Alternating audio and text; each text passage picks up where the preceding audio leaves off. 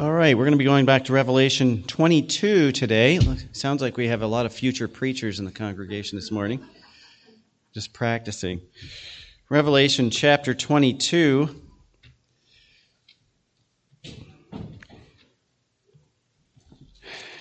And we are at the end, folks. We should be able to finish, depending on the pastor and the Lord's leading, but we should be able to finish Revelation here this week and next week. You know, in J.R.R. Tolkien's most famous work, The Lord of the Rings, in the beginning chapters, one of the central characters, Bilbo, stands up to give a speech at his 111th birthday. And he says these words, "It is the end. I must go now." And I kind of get the picture of Jesus Christ standing in heaven next to the throne, waiting for his Father to give him the signal and say, "It is the end. I must go now." You know, and for us, that's going to be a great day. For those who are not trusting in him as Savior, it's going to be the beginning of judgment. But I look forward to that day. And Revelation 22 looks forward to that day as well. And what we finished, as of last week, we have finished the vision of Revelation that John has received of all the things that are future, what we call the end times. We've seen the tribulation period, we've seen the 1,000-year millennial reign of Christ, and we've seen a glimpse into the eternal kingdom and our eternal home. And so as we embark on this last section of Revelation, this last 16 verses, is kind of the postscript or epilogue of all these visions that John has received about what is coming in the future. And so as we read this, I want you to pay attention to a phrase that is repeated 3 times over and over and over. And it's Jesus saying, "Behold," or "Lo, I come quickly." That is the focus of the rest of this passage. So let's read this passage together. And you can follow along as I read. We're going to start at verse 6 and read through the rest of the chapter this morning. So Revelation 22, verse 6, the Bible says, "And he said unto me, These sayings are faithful and true. And the Lord God of the holy prophets sent his angel to show unto his servants the things which must shortly be done. Behold, I come quickly. Blessed is he that keepeth the sayings of the prophecy of this book. And I, John, saw these things and heard them. And when I had heard and seen, I fell down to worship before the feet of the angel which showed me these things. Then he said unto me, See that thou do it not, for I am thy fellow servant, and of thy brethren the prophets, and of them which keep the sayings of this book. Worship God. And he said unto me, Seal not the sayings of the prophecy of this book, for the time is at hand. He that is unjust, let him be unjust still, and he which is filthy, let him be filthy still. And he that is righteous, let him be righteous still. And he that is holy, let him be holy still. And behold, I come quickly, and my reward is with me to give every man according as his work shall be. I am Alpha and Omega, the beginning and the end, the first and the last.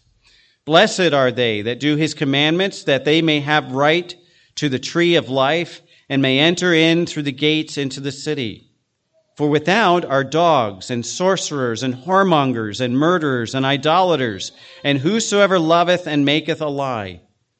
I, Jesus, have sent mine angels to testify unto you these things in the churches. I am the root and the offspring of David, and the bright and morning star. And the Spirit and the bride say, Come. And let him that heareth say, Come. And let him that is athirst come. And whosoever will, let him take the water of life freely.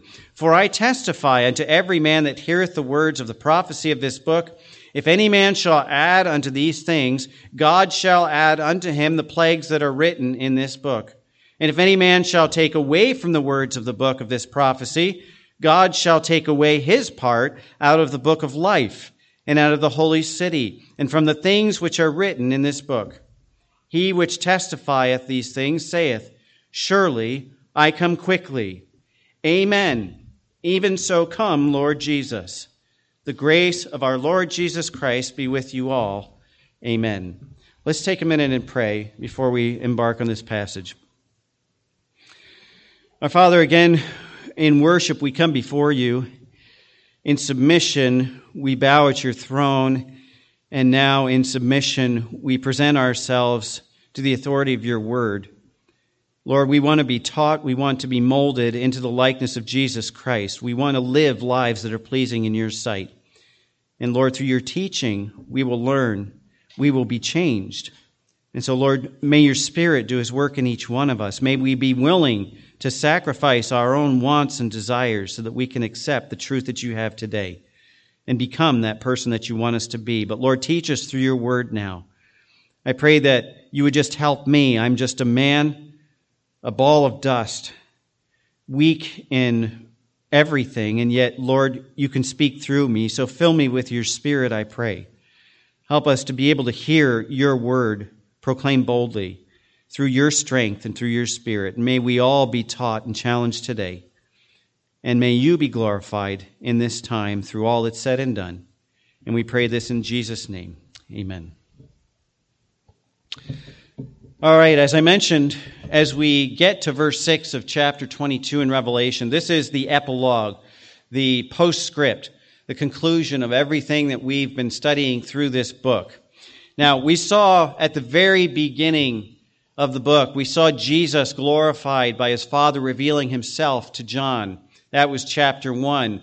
And now Jesus is waiting for the time to be announced for his return and for the time for him to come and get his bride, and that's us, the church. And with that coincides the time when Jesus will open the scroll that contains the judgments that will be poured out upon the earth. And so when we go up to heaven, that sets in motion all of these things that we've been studying in Revelation. We've read about the commendations and the condemnations in chapters 2 and 3 of those churches. Now, those 7 churches were real churches, but they represent churches throughout all of history. The last church was the church of Laodicea. That represents the time that we are in now. Lackadaisical, apathetic, cold as far as God is concerned. That is the age in which we live, and that's the last church. And when we get through this period, then Christ will return, and the revelation from chapter 6 on will start at that point.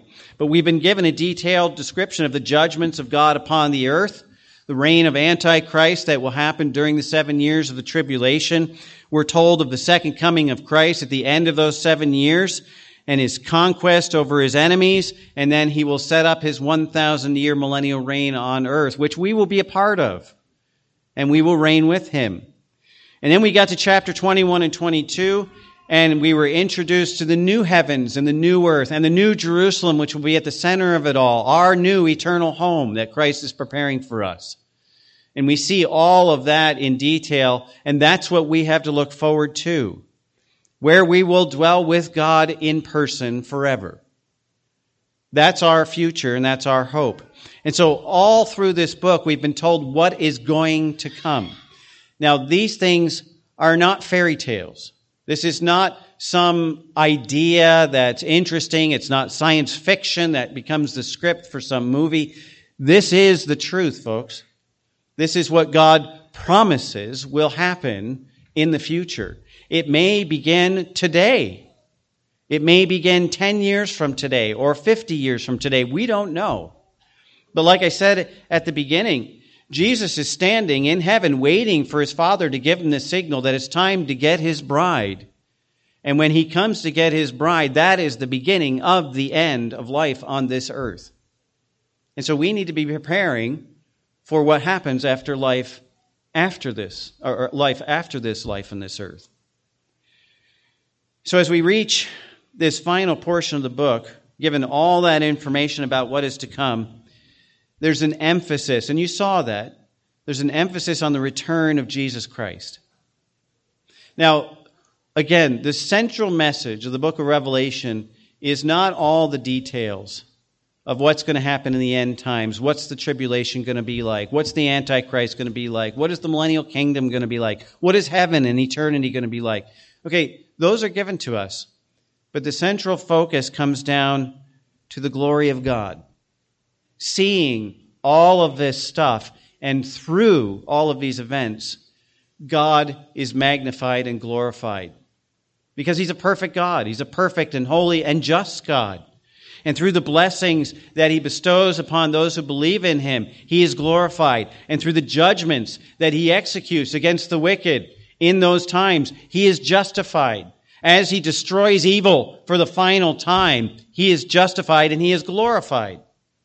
And so it's all about the glory of God, and we can't miss that point.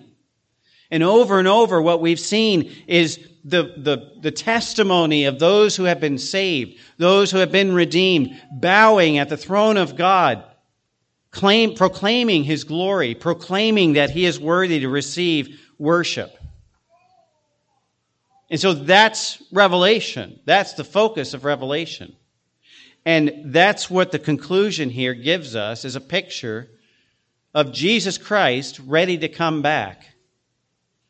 But in that picture, he says 3 times, "Behold, I come quickly."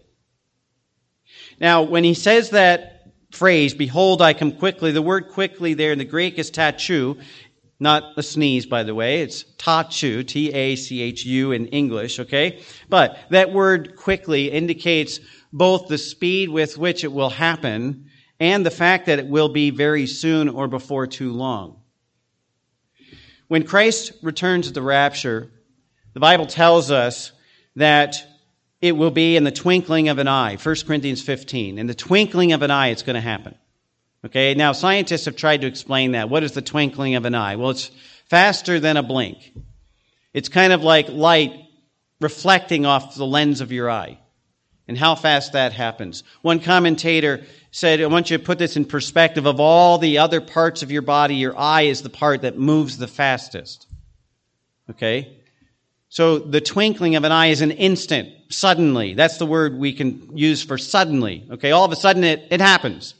And we're not going to have time to prepare. It's not like we're going to be there and, oh, look, Jesus is coming. That's time to pack up and get ready, right? No, it's not going to happen that way.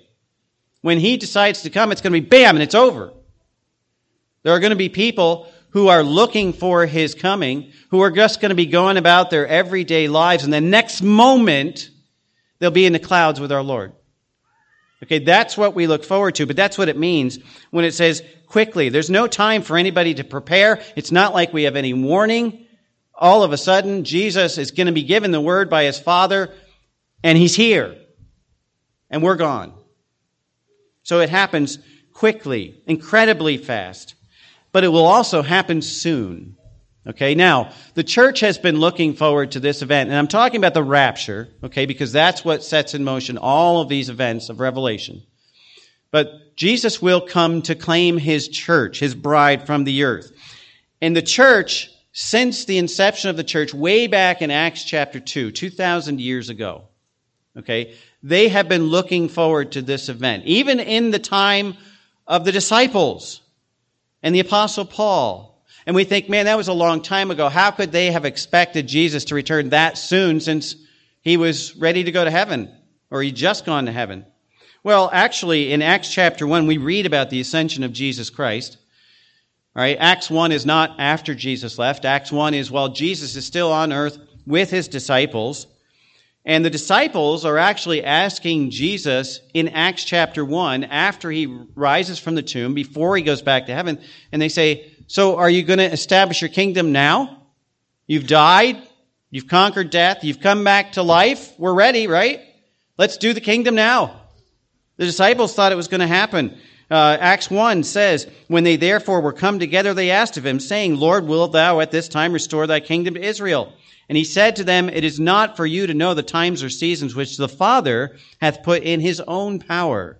So the disciples were looking for this kingdom before Jesus even went back to heaven. In 1 Corinthians chapter 1, verse 7, Paul commends the Corinthian believers because they're eagerly awaiting what he calls the revelation of our Lord Jesus Christ. Now, he wasn't talking about the book of Revelation. That wasn't written yet. What he was talking about was the revealing of Jesus Christ when he came back to earth. Okay? And the Corinthian believers in Paul's day were looking forward to that. In fact, in 1 Corinthians 4:5, Paul says this, "Therefore judge nothing before the time until the Lord come, who will bring to light hidden things of darkness and will make manifest the counsels of the heart, and then shall every man have praise of God." So he says it's coming. Don't start judging things and looking at things and say, "Oh, it must be now. Oh, it must be now." He says, just be ready. Jesus is going to come back, and when he comes back, he'll take care of all that stuff. He's going to take care of all the hidden thoughts of the evil in people's hearts. You stop worrying about it. He says he's going to judge the wicked. He's going to bless the good. You just be ready for his coming. At the end of 1 Corinthians, in chapter 16, verse 22, Paul actually uses the Aramaic word Maranatha. Now, you may recognize that word, okay? But that word is literally Aramaic. It's transliterated directly into our language. That word Maranatha means, "O Lord, come." That's the translation of the word. And apparently, at this time period, when Paul is writing this book to the Corinthians, this word Maranatha had become a very popular and familiar byword that people would say to each other and say in their prayers. And so they would pray, "Maranatha, O Lord, come," because they were looking forward to that day when Christ would return. In Philippians chapter 3, verses 20 and 21, Paul wrote to the Macedonian believers. These are mostly Gentiles. And he says, "For our conversation or our life is in heaven, from whence we also look for the Savior, the Lord Jesus Christ, who shall change our vile body, that it may be fashioned like unto his glorious body, according to the working whereby he is able even to subdue all things unto himself." And Paul's obviously referring to the incorruptible body we will receive when we go up to heaven with Jesus Christ.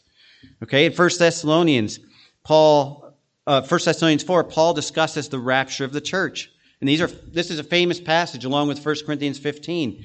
In 1 Thessalonians 4, Paul's talking about the rapture when Christ will return from heaven with a shout and the dead in Christ shall rise first, he says. And then he uses these words, "We, which are alive and remain, shall be caught up together with the Lord." We. Paul is writing we. He included himself. So he was looking forward to Christ coming back maybe in his lifetime. He said the same thing in 1 Corinthians 15. "Behold, I show you a mystery. We shall not all sleep." Now he's talking about dying there. He says, not all of us are going to die before Christ comes back, and he's going to take some of us up alive. And he said, we, including himself. So Paul even had this idea that the Lord's return could be at any moment, in his lifetime possibly. So the believers of Paul's day and John's day, when these things were written that we have in Scripture, they were expecting Jesus to return then. And so they were ready. James chapter 5, verse 9. James was the half-brother of Christ. He was the elder in the church of Jerusalem, and he wrote this, "The judge stands before the door." He was speaking of Jesus Christ, the great judge that we read about in Revelation. He is the great judge who alone is worthy to open the seals of the scroll and carry out all these judgments that we see in the book of Revelation. And James, when he wrote that, he said he stands at the door. He's ready to come. He's ready to begin this. And now here we are, 2,000 years later, and Jesus hasn't come back. And there are people, and I've talked to a few, and there are people like, well, Jesus said he was going to come back, and they expected him back then, and he hasn't come yet. No, it's just a big fairy tale. No. The fact that Jesus hasn't come back just means this. We're closer to it today than we were yesterday. We're closer to it today than we were in Paul's day and in John's day. So it could happen at any moment, and that's what he means when the Lord says, "Behold, I come quickly." It's going to happen very soon. Now, it may not be in our lifetime. It may be after some of us are dead. It may be 100 years from now. I don't know. It could be now. Okay, I was wrong about that. That's why I don't predict things, okay? But it's soon. It's going to be soon. Jesus said that. "Behold, I come quickly." It's going to be in an instant, and it could be at any moment. And we need to keep that in mind. And that is the substance of the message that he gives in the end of chapter 22 of Revelation here, the very end of Scripture, in fact. This is the last message we read in all of God's Word. And so he's emphasizing this point, behold, I come quickly. And so we as believers there should look at this with expectation, but also a sense of urgency that as we look around in our lives and as we live our lives, there are still so many people around us that have no hope of Jesus coming back. In fact, when Jesus comes back, that's going to be the beginning of their judgment on this earth and eventually eternal judgment in hell if they do not submit to him as Lord and Savior. And so how many people do we want that we see every day to miss the rapture, to have to go through the judgments of the tribulation, possibly to go through eternal judgment in hell? Do we really wish that upon people? And if Jesus could return at any moment and that's the end, what are we doing today? How urgent is it for us to share that truth that can save so many people? And so with that foundation of Jesus' imminent return established here, he gives us three messages built on that foundation. We're not going to get to all three this morning. But the first one is the verification of his word. He says, what I have said will happen. It's not a fairy tale. This is not made up things. It's not just a nice story. These are true and faithful words. So he verifies his word. Through this message, he also then, secondly, gives an invitation to all those who will come to him and partake of the tree of life, the river of life, all the blessings that he has promised to those who believe. And then with that invitation, he also gives a warning, and that's the third message, that even though this invitation is to all, that all those who ignore that invitation and do not take Christ at his word will be condemned in their sin forever. And that's how the Bible ends. And he says, behold, I come quickly. So I'm going to take this morning and for a few minutes and just look at the verification of his word. And it starts in verse 6, very first things that he says to us, or the angel actually says, these sayings are faithful and true. What sayings? Well, everything written in this book, because it all is the word of God, but specifically all the things that we read about in Revelation. It is the word of God. Now, this statement is a repetition of what we read back in chapter 21 and verse 5. And the angel's telling John to continue to write all these things that he's seeing. And at the end of verse 5, he says, write these things, for these words are true and faithful. These will take place. It is the word of God. There's no doubt that this is going to happen. So this phrase, faithful and true, appears earlier in Revelation, but it also appears twice in Revelation, in chapter 3 and in chapter 19, as a title for the Lord Jesus Christ himself. He is the one who is faithful and true. So we know that what he says is going to come to pass because it's the word of the Lord Jesus Christ. He is the true and faithful one. And the angel emphasizes here that everything that's been revealed to John in these visions will come to pass in a literal manner in exactly the way God has expounded them right here through the messenger. That's exactly what John says at the beginning of this passage. If you continue reading, it says, these things are faithful and true, and the Lord God of the holy prophets sent his angel to show unto his servants the things which what? Which must shortly be done. They're going to happen soon. And they're going to happen. There's no doubt about it. See, the book of Revelation, especially as we began chapter 6, and then we read up through chapter 18. Okay, that is the tribulation. We know that's going to come to pass.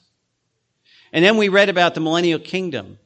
And then we read about the eternal kingdom, the new creation. We read about all that. That is reality of our future. And so we know all of that will come to pass. Why? Because it's in the Bible. Well, that doesn't matter. What matters is what the Bible is. The Bible is the Word of God. It is the words of God to us. And so if God has spoken those words, then we can be sure that they will come to pass. And that's exactly how John starts this. And the angel's message to him is, you don't have to doubt anything that I've given you. All this vision is not just a vision. It's not a TV show. It's not a movie. It's not just some imaginary thing. It is real life that will happen, and you can count on that because it's the words of Jesus Christ, the true and faithful one. Now, I wish we treated the rest of Scripture like that, right? When Jesus says, I will never leave you or forsake you. Do you believe that's absolutely true, and He is the true and faithful one? It will never happen that He will leave you or forsake you. When He says, my God shall supply all your needs according to His riches and glory, do you count on that being absolutely true, or do you doubt that? And when He says, those who come to me in faith, confessing their sins, they shall be saved. All those who call upon the name of the Lord shall be saved. Do you believe that is absolutely true? Or do you doubt? Well, maybe He did, maybe, I don't know. It's the Word of God. Because it's the Word of God, because it's the words of Jesus Christ, there is no doubt that they will be fulfilled. And that's what John says right at the beginning. The angel tells John this. These things must come to pass. From the rise of the Antichrist to the judgment of God on the earth, from the destruction of all the wicked people and the binding of Satan at the second coming of Christ to the 1,000 literal reign of Christ on earth, and then followed by the great revolt when Satan is loosed and God and Christ destroys all of the wicked and sends all of them to the lake of fire for eternity. And then we have eternity with Jesus Christ in the new creation. It's all true. And they must come to pass because they are the words of Jesus Christ. Now the angel says here, these things have been sent by God, or the angel has been sent by God to show unto His servants those things which must shortly be done. The word servants here is the same word we read in verse 3. Bondservants, those servants of God. Remember in verse 3, it's talking about we shall serve Him in eternity. In the eternal kingdom, we will be serving Jesus Christ. And here he says this message is given, is shown to, revealed to, if you will, His servants. Now, have you ever met somebody, maybe it's an unbeliever, and you try to talk about Revelation, and they're like, you believe that stuff? Are you kidding me? That is so far-fetched, it wouldn't even make a good science fiction movie. Okay? I've had this conversation with people. They're not going to get it. The Bible tells us that the unrighteous person cannot understand the truth of God because they don't have the Holy Spirit. See, it's the Holy Spirit in us as believers. He is the one that teaches us these things that are true. And so we learn to understand them, we learn how they apply to us, and we accept them as true because we are His servants. And that's what John says. These things are given to His servants because these things must shortly come to pass. They must shortly be done. They're going to make sense to those, and they're going to be a blessing actually to those people who are Christ's servants. And He's showing them to us because they involve us. And it's not going to be long before we're going to be in the middle of it. In verse 7, Jesus says that based on the promise of Jesus coming, the blessing will be for those who do what? Who take heed, who do the things written in this book, whose robes are washed in the blood, is literally how that phrase reads. Okay? He says in verse 7, blessed, behold, I come quickly. Blessed is he that keepeth the sayings of the prophecy of this book, or whose robes are washed in the blood of Christ. Now, those are redeemed believers. Those are the ones that are going to receive the blessing. Now, way back, if you remember, I should give you the quiz just to see how much you've learned. But way back in chapter 1, I told you, as we get into Revelation, there's 7 beatitudes of Revelation, or 7 blesseds. This here in verse 7 is the 6th of those 7 blesseds. We have 2 in this last passage. But those blesseds, or blessed is the one, the blessings are promised for those people who have submitted to Jesus Christ, who are His servants. And it says, blessed are those who hear and do these things. We have the same thing in chapter 1, verse 3. The book of Revelation opens this way. It says, "Blessed is he that readeth, and they that hear the words of this prophecy, and keep those things which are written therein, for the time is at hand." And then here in verse 7, it's a repetition. "Blessed is he that keepeth the sayings of the prophecy of this book." So there's blessing to those who are his servants. There's blessing to those who understand what all this is talking about. There's blessing to those who believe these are the words of Jesus Christ and they will come to pass. And this blessing to the blessed ones refers to the hope that we will be spared the wrath of God that will take place on this earth, but eventually in eternity, and will be given the blessing of being with him in person, not just in the millennial kingdom, but forever. We avoid wrath. We receive Jesus Christ. That's the blessing. All the good things, all the blessings that we've read about in Revelation will be ours. And all the judgments we will avoid. But for those who refuse to be Christ's servants in this life, they will not be spared the judgment either on this earth or in the life thereafter. So this blessed or blessing is given to his servants, to the ones who will do, not just hear, not just know, but those who do the things that are written in this book. Now, that's an overwhelming message for John. You think about John, he's almost 2,000 years ago, receiving this from an angel, seeing this almost in person for him. It's like a personal experience for him, and he's recording all of this for us. And the angel tells him, well, the angel doesn't say, it's Jesus Christ here. "Behold, I come quickly." It's going to happen soon. "And blessed are those who will keep all these things, who trust that these are going to be true, and they live accordingly." And John is overwhelmed. And so in verse 8, it says, "I, John, saw these things and heard them, and when I had heard and seen, I fell down to worship before the feet of the angel which showed me these things." Amazing. Think about him standing in the presence of an angel, receiving the prophecy from God himself, seeing all these things that are going to come to pass. And then Jesus himself said, "Blessed are those people," including you, John, "who keep these things." And John is overwhelmed, and he bows down at the feet of the angel telling him this message, and he starts to worship. And honestly, it would be for us, in comprehending our part in this, if this was us receiving, I think maybe we would have the same response. But what John is receiving is the Word of God. It's given to him for his own admonition, for his own encouragement. But I want to put you in John's mindset right now. Because John here, receiving this news about the blessing of those who do the things that are written in the book of God, those who heed to God's Word, blessing comes with it. And upon hearing that, immediately does the opposite. Okay? He bows down and worships the angel. Now, he probably was just so overwhelmed that, here's the messenger of God.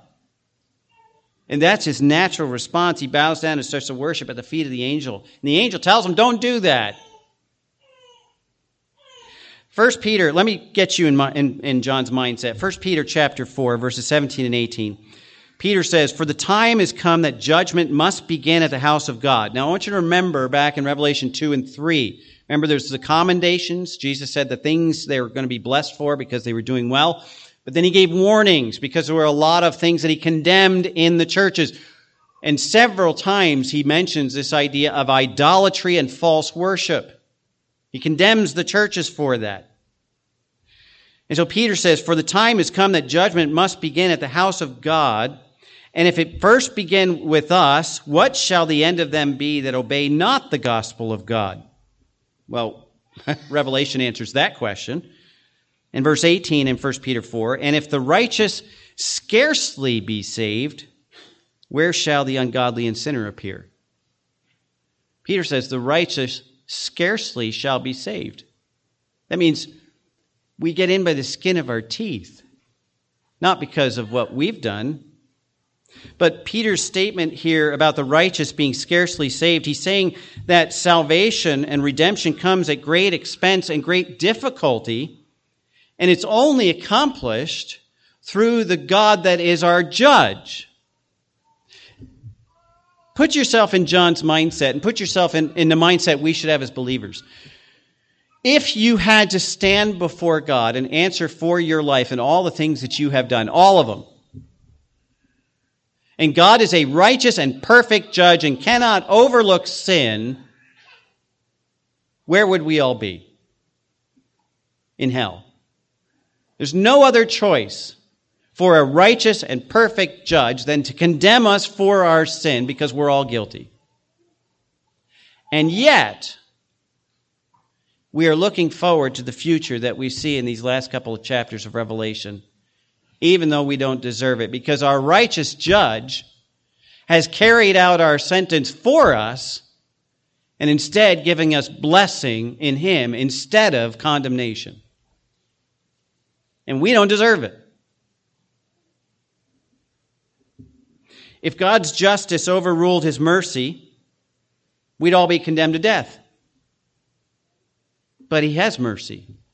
If God's mercy overruled his justice, then everybody would go into heaven, and that would bring sin into heaven, and it would all be corrupted. So God couldn't do that either. But God's holy, and holiness, as I explained before, is that all of his virtues, his justice, his judgment, his mercy, his love, everything about him is perfect. It's in the right, I don't even want to use the word balance, it's complete. Everything about God is complete, perfect. His judgment is perfect. His justice is perfect. His mercy is perfect. His righteousness is perfect. Everything about him is in perfect balance, and they all balance each other out. So the righteous judge has given us an opportunity to experience the blessings of heaven that we could never deserve, we could never earn, we can't even come close to claiming them, and yet that's exactly where we are. Because we have a God who loves us and executes mercy and righteousness. And therefore justice and mercy have kissed each other, the psalmist says. But Jesus said that if you were to be a follower of him, it wasn't going to be easy, right? He said, the world's going to hate you just as they hated me. Expect persecution. Expect, he told his disciples, expect to be put to death because you are a believer. And so the life that he calls us to in mercy is not an easy one. And so it's going to require a willingness for us to suffer, for us to be persecuted, a sacrifice, a willingness to be humbled and humiliated for the name of Jesus Christ. And that's not a very appealing prospect for many people. And because of that, Jesus said there's going to be very few who find that straight way and enter into that narrow gate. And in our own human strength, we could not persevere in our faith, even if we tried to. And so it's all about God in our lives. He redeemed us. He saved us. He continues to sustain us. He continues to teach us, to bring us along in this life, to help us to persevere so that we can look forward to the blessing. And as John realizes how close he came, as we should, how close he came to being one of those who were going to end up in eternal fire, and yet God saved him from that, his natural response is just to fall down and worship the messenger that's bringing him this message of blessing.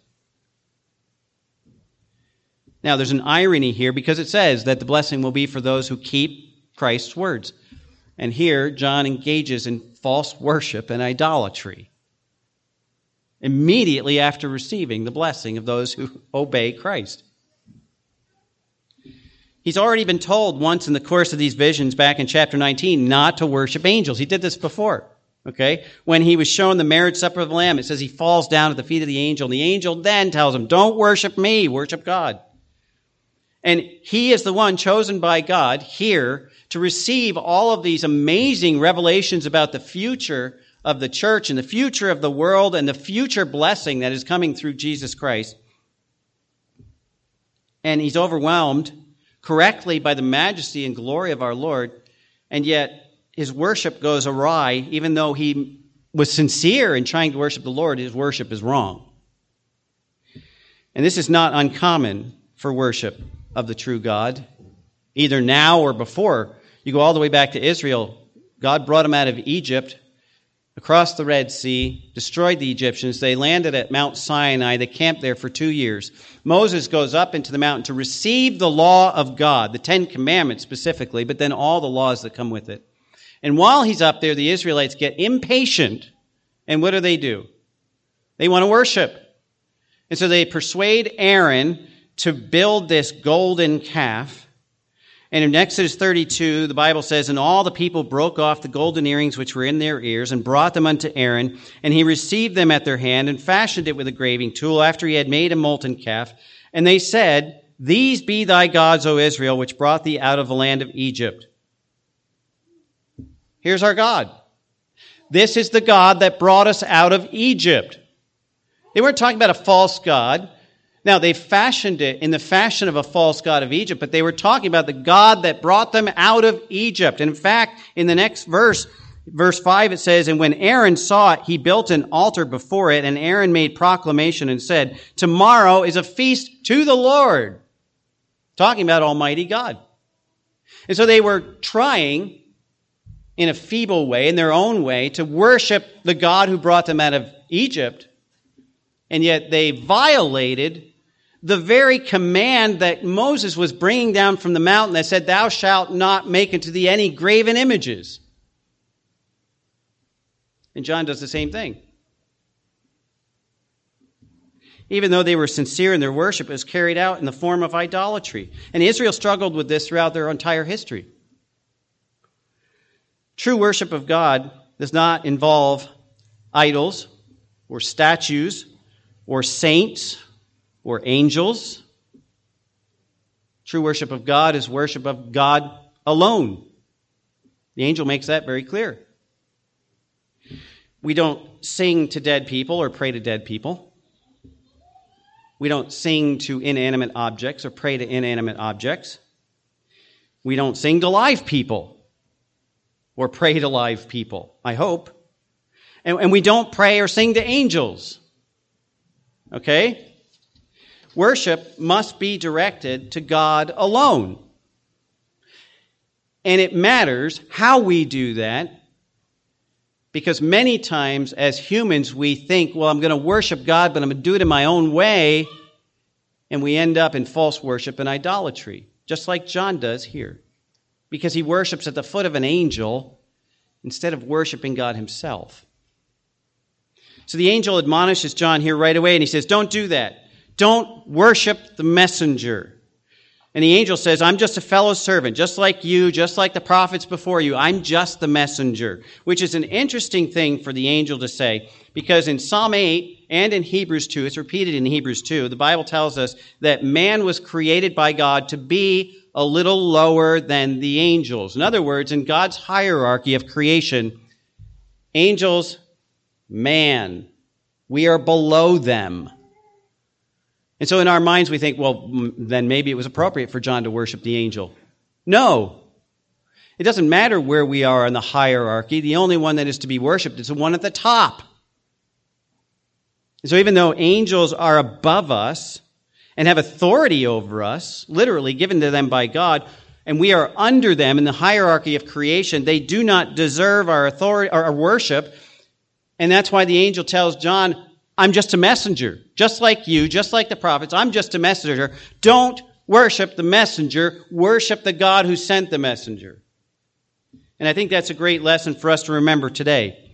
Don't worship the messengers. There's a great many good preachers and teachers out there. You can hear them on the radio. You can watch them on TV. You can read their books. There are commentaries, there's devotionals, there's inspirational books. You can pick them up, you can watch them, you can listen to them. And I'm not saying don't. Okay, we can learn a lot from them. I do. All right, I listen to sermons and I watch people preach and I read books every week. But none of them should take the place of Jesus Christ as the one we're following. We should not be a disciple of some great teacher. We should not be a disciple of some great author. And when we go to try to understand truth, How much time do we spend listening to them and reading their books as compared to reading the Word of God and spending time with Him? And if all of our so-called worship is directed toward men's stuff, men's preaching, men's writing, men's commentaries even, if that's the bulk of our worship, we've got a problem. Because we are to worship God. And to worship God, we need to know what He says. Not what somebody else thinks He says. We need to receive it directly from Him. And that's the importance of having the Word in our life and saturating ourselves with this book, because these are the words of God and these will come to pass. Now, in studying for this message, I probably read 13 or 14 different books and commentaries. I've listened to 2 messages online. Okay? It was to help me to get a sense of, all right, what do other teachers think this is talking about? What do other teachers believe? I didn't then take their message and go, oh, well, that's good. I got to write that down. Oh, that's good. I got to write that down. Okay? That's to help me understand. But I spent a whole lot more time praying about and reading through this passage of Scripture than I did with other people. Because God is the one. The Holy Spirit brings us into all truth. He uses other people to help us to get there, but His truth is here. These are the things that will come to pass. These are the things that are faithful and true. Not somebody's commentary, not somebody's inspirational devotional. This is the absolute true Word of God.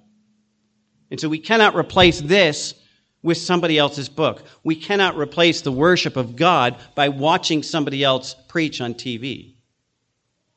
We must enter into His presence ourselves. And I appreciate the good comments and the gratitude that you guys expressed to me in response to my teaching. You know, I love to teach God's Word, okay? And I'm glad that you get a blessing out of it. But I don't want people to fall in love with my teaching. I want them to fall in love with the one who I'm teaching about, with our Lord. That's why I'm here. So don't look at me and think, oh, this is a great pastor. Okay, forget that. We have a great Lord. And I'm just a servant, just like the angel, just the messenger that God has sent to share this truth with you. And we're all in this together. So don't worship pastors or teachers or books or commentaries. Worship God. And that's what the angel says here to John. Don't worship me, the messenger. Worship the one who sent me. Worship God. And in verse 10, the angel says to John, seal not the sayings of the prophecy of this book, for the time is at hand. He tells John that even though he might be overwhelmed by all of this that he sees in this vision and the message that it contains, it's not to be kept a secret. Now, this is in direct contrast to the vision that Daniel receives in his time. In fact, in Daniel chapter 12, the angel tells Daniel, but thou, O Daniel, shut up the words and seal the book even to the time of the end. And in verse 9 of that chapter, he says, go thy way, Daniel, for the words are closed up and sealed till the time of the end. So what's the difference? Why is John told, don't seal this up? Everybody needs to see it. But Daniel's told the same stuff, by the way. Daniel's visions are about the Antichrist, the end times, the tribulation. Okay? Very much similar to what we read in Revelation. And yet the angel tells Daniel, seal it up. Don't share this. And John, he says, don't seal it up. Everybody needs to see this. Think about who John's writing to. This is for the church. Right? Starts by addressing the churches. So this is for the church. It's given to us. John's writing in the church age. He's writing to the churches. And it's relevant for us because Jesus could come back at any moment. And so from the very inception of the church in Acts chapter 2 until 2022 today, it's relevant to all of us. There's no reason to seal it up. Daniel's vision, on the other hand, was written 2,500 years ago, about 450 years before Christ was born. And in that point, Israel had rejected God's law. That's why they were in exile in the first place. And then 450 years later, they reject the Messiah that God sends as part of that revelation in Daniel. And God told Daniel that would happen. And at that point, God pushed the pause button on His direct intervention in the lives of the Jews and established the church age. And he's focused his attention on the church at this point in history for the last 2,000 years to make his people jealous because they're missing out on his blessing and his attention. And when Christ comes back at the rapture, now the church is removed, and God again focuses on Israel. It says, okay, now you've seen what can happen if you follow me. You've seen the blessing that it will give to the people who follow me. Are you ready to come back? And the Bible tells us that the 7 years of tribulation is for the purging of Israel. It's to weed out sin. And in the end, the remnant of Israel, all Israel who are Israel, will be saved. And they will go into the millennial kingdom with Christ. So Daniel's prophecy won't make sense to Jews until they get to the tribulation period. And then, all of a sudden, it's going to make sense. And that's why the angel told Daniel, seal it up until the end. That's the end. But this prophecy in Revelation is for the church. And the purpose for this revelation is to reveal God's plan for us for the future.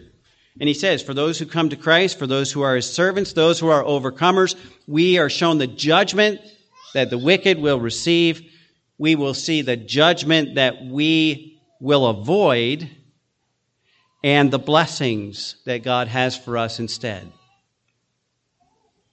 But the wicked are also going to see what they're in for. And so it's all there. And we can be sure that everything that God says will come to pass because these words are faithful and true. So we all need to hear these things that John has written for us. Revelation is not some obscure book that you should only go to when you don't care what you read or you need something to fall asleep to because you can't understand it. Revelation is God's revealing the truth of what our future is going to be, one way or the other. And it will come to pass. Why? Look at the end of verse 10. Because the time is at hand. It could happen at any moment. What time? The time of Jesus' return, the rapture of the church, his taking of his bride to heaven, and the beginning of all of these things we read in Revelation. The time is near, the time is at hand for Jesus to return. Now, his return to rapture, again, is the beginning of all of what we read in Revelation. That is the signal. When is that going to happen? I don't know. When God turns to Jesus and says, it's time, go claim your bride, it's going to happen like that. But Jesus tells us that time is at hand. Not tomorrow, not the next day. It's at hand. It could be right now. It could be tomorrow. We don't know. But the time is at hand. And that means that anyone hearing the words in this book had better be ready, because if you're not ready, you know what you're in for. If we are ready, we also know what we're going to receive. And that's the blessing. We know because Jesus said all of these things must come to pass. His words are faithful and true because he is the true and faithful one. And once it begins, it's too late to turn back. You don't get a second chance. And that brings us to the invitation and the warning that begins in verse 11. We're going to stop there because I don't have time to get into that today. We'll look at the invitation and the warnings, but Jesus invites all who would partake of life to come to him. And then he warns all those who reject him. This is the judgment that's coming. And so, as we close today, I just want to go back to that beginning message, that message that you see all through this passage. Jesus said, "Behold, I come quickly. The time is at hand." He is coming. Could be soon. It could be today. Could be before you walk out the doors of this church. And the only question that matters is not is what heaven going to be like, how close am I going to get to sit to Jesus? The question is, are you ready when Christ returns? Are you ready when all of this begins, because we know it will. Let's pray. Lord, thank you again for your word. We thank you that you do challenge us, even in our Christian walk. And as Peter has told us, seeing that all these things are going to be dissolved in fervent heat, this world, the life that we have now, it's all going to be destroyed. What manner of persons ought we to be? Lord, I pray that you would help us to see the importance of your truth, that we know it is true, and that we would make it the foundation of how we live, looking forward to the return of Christ, when you will reward us for our obedience, for our faithfulness. But Lord, we can't do it without you. So help us not to question. Help us to trust in faith, to faithfully serve you, to continue on in perseverance, knowing that at the end there is greater blessing than we could have here, because you are the true and faithful one. Thank you again for the message that you've given us today. In the truth of your word, may we be challenged by it, may we be comforted by it, and encouraged to continue on in faith. And we thank you in Jesus' name. Amen.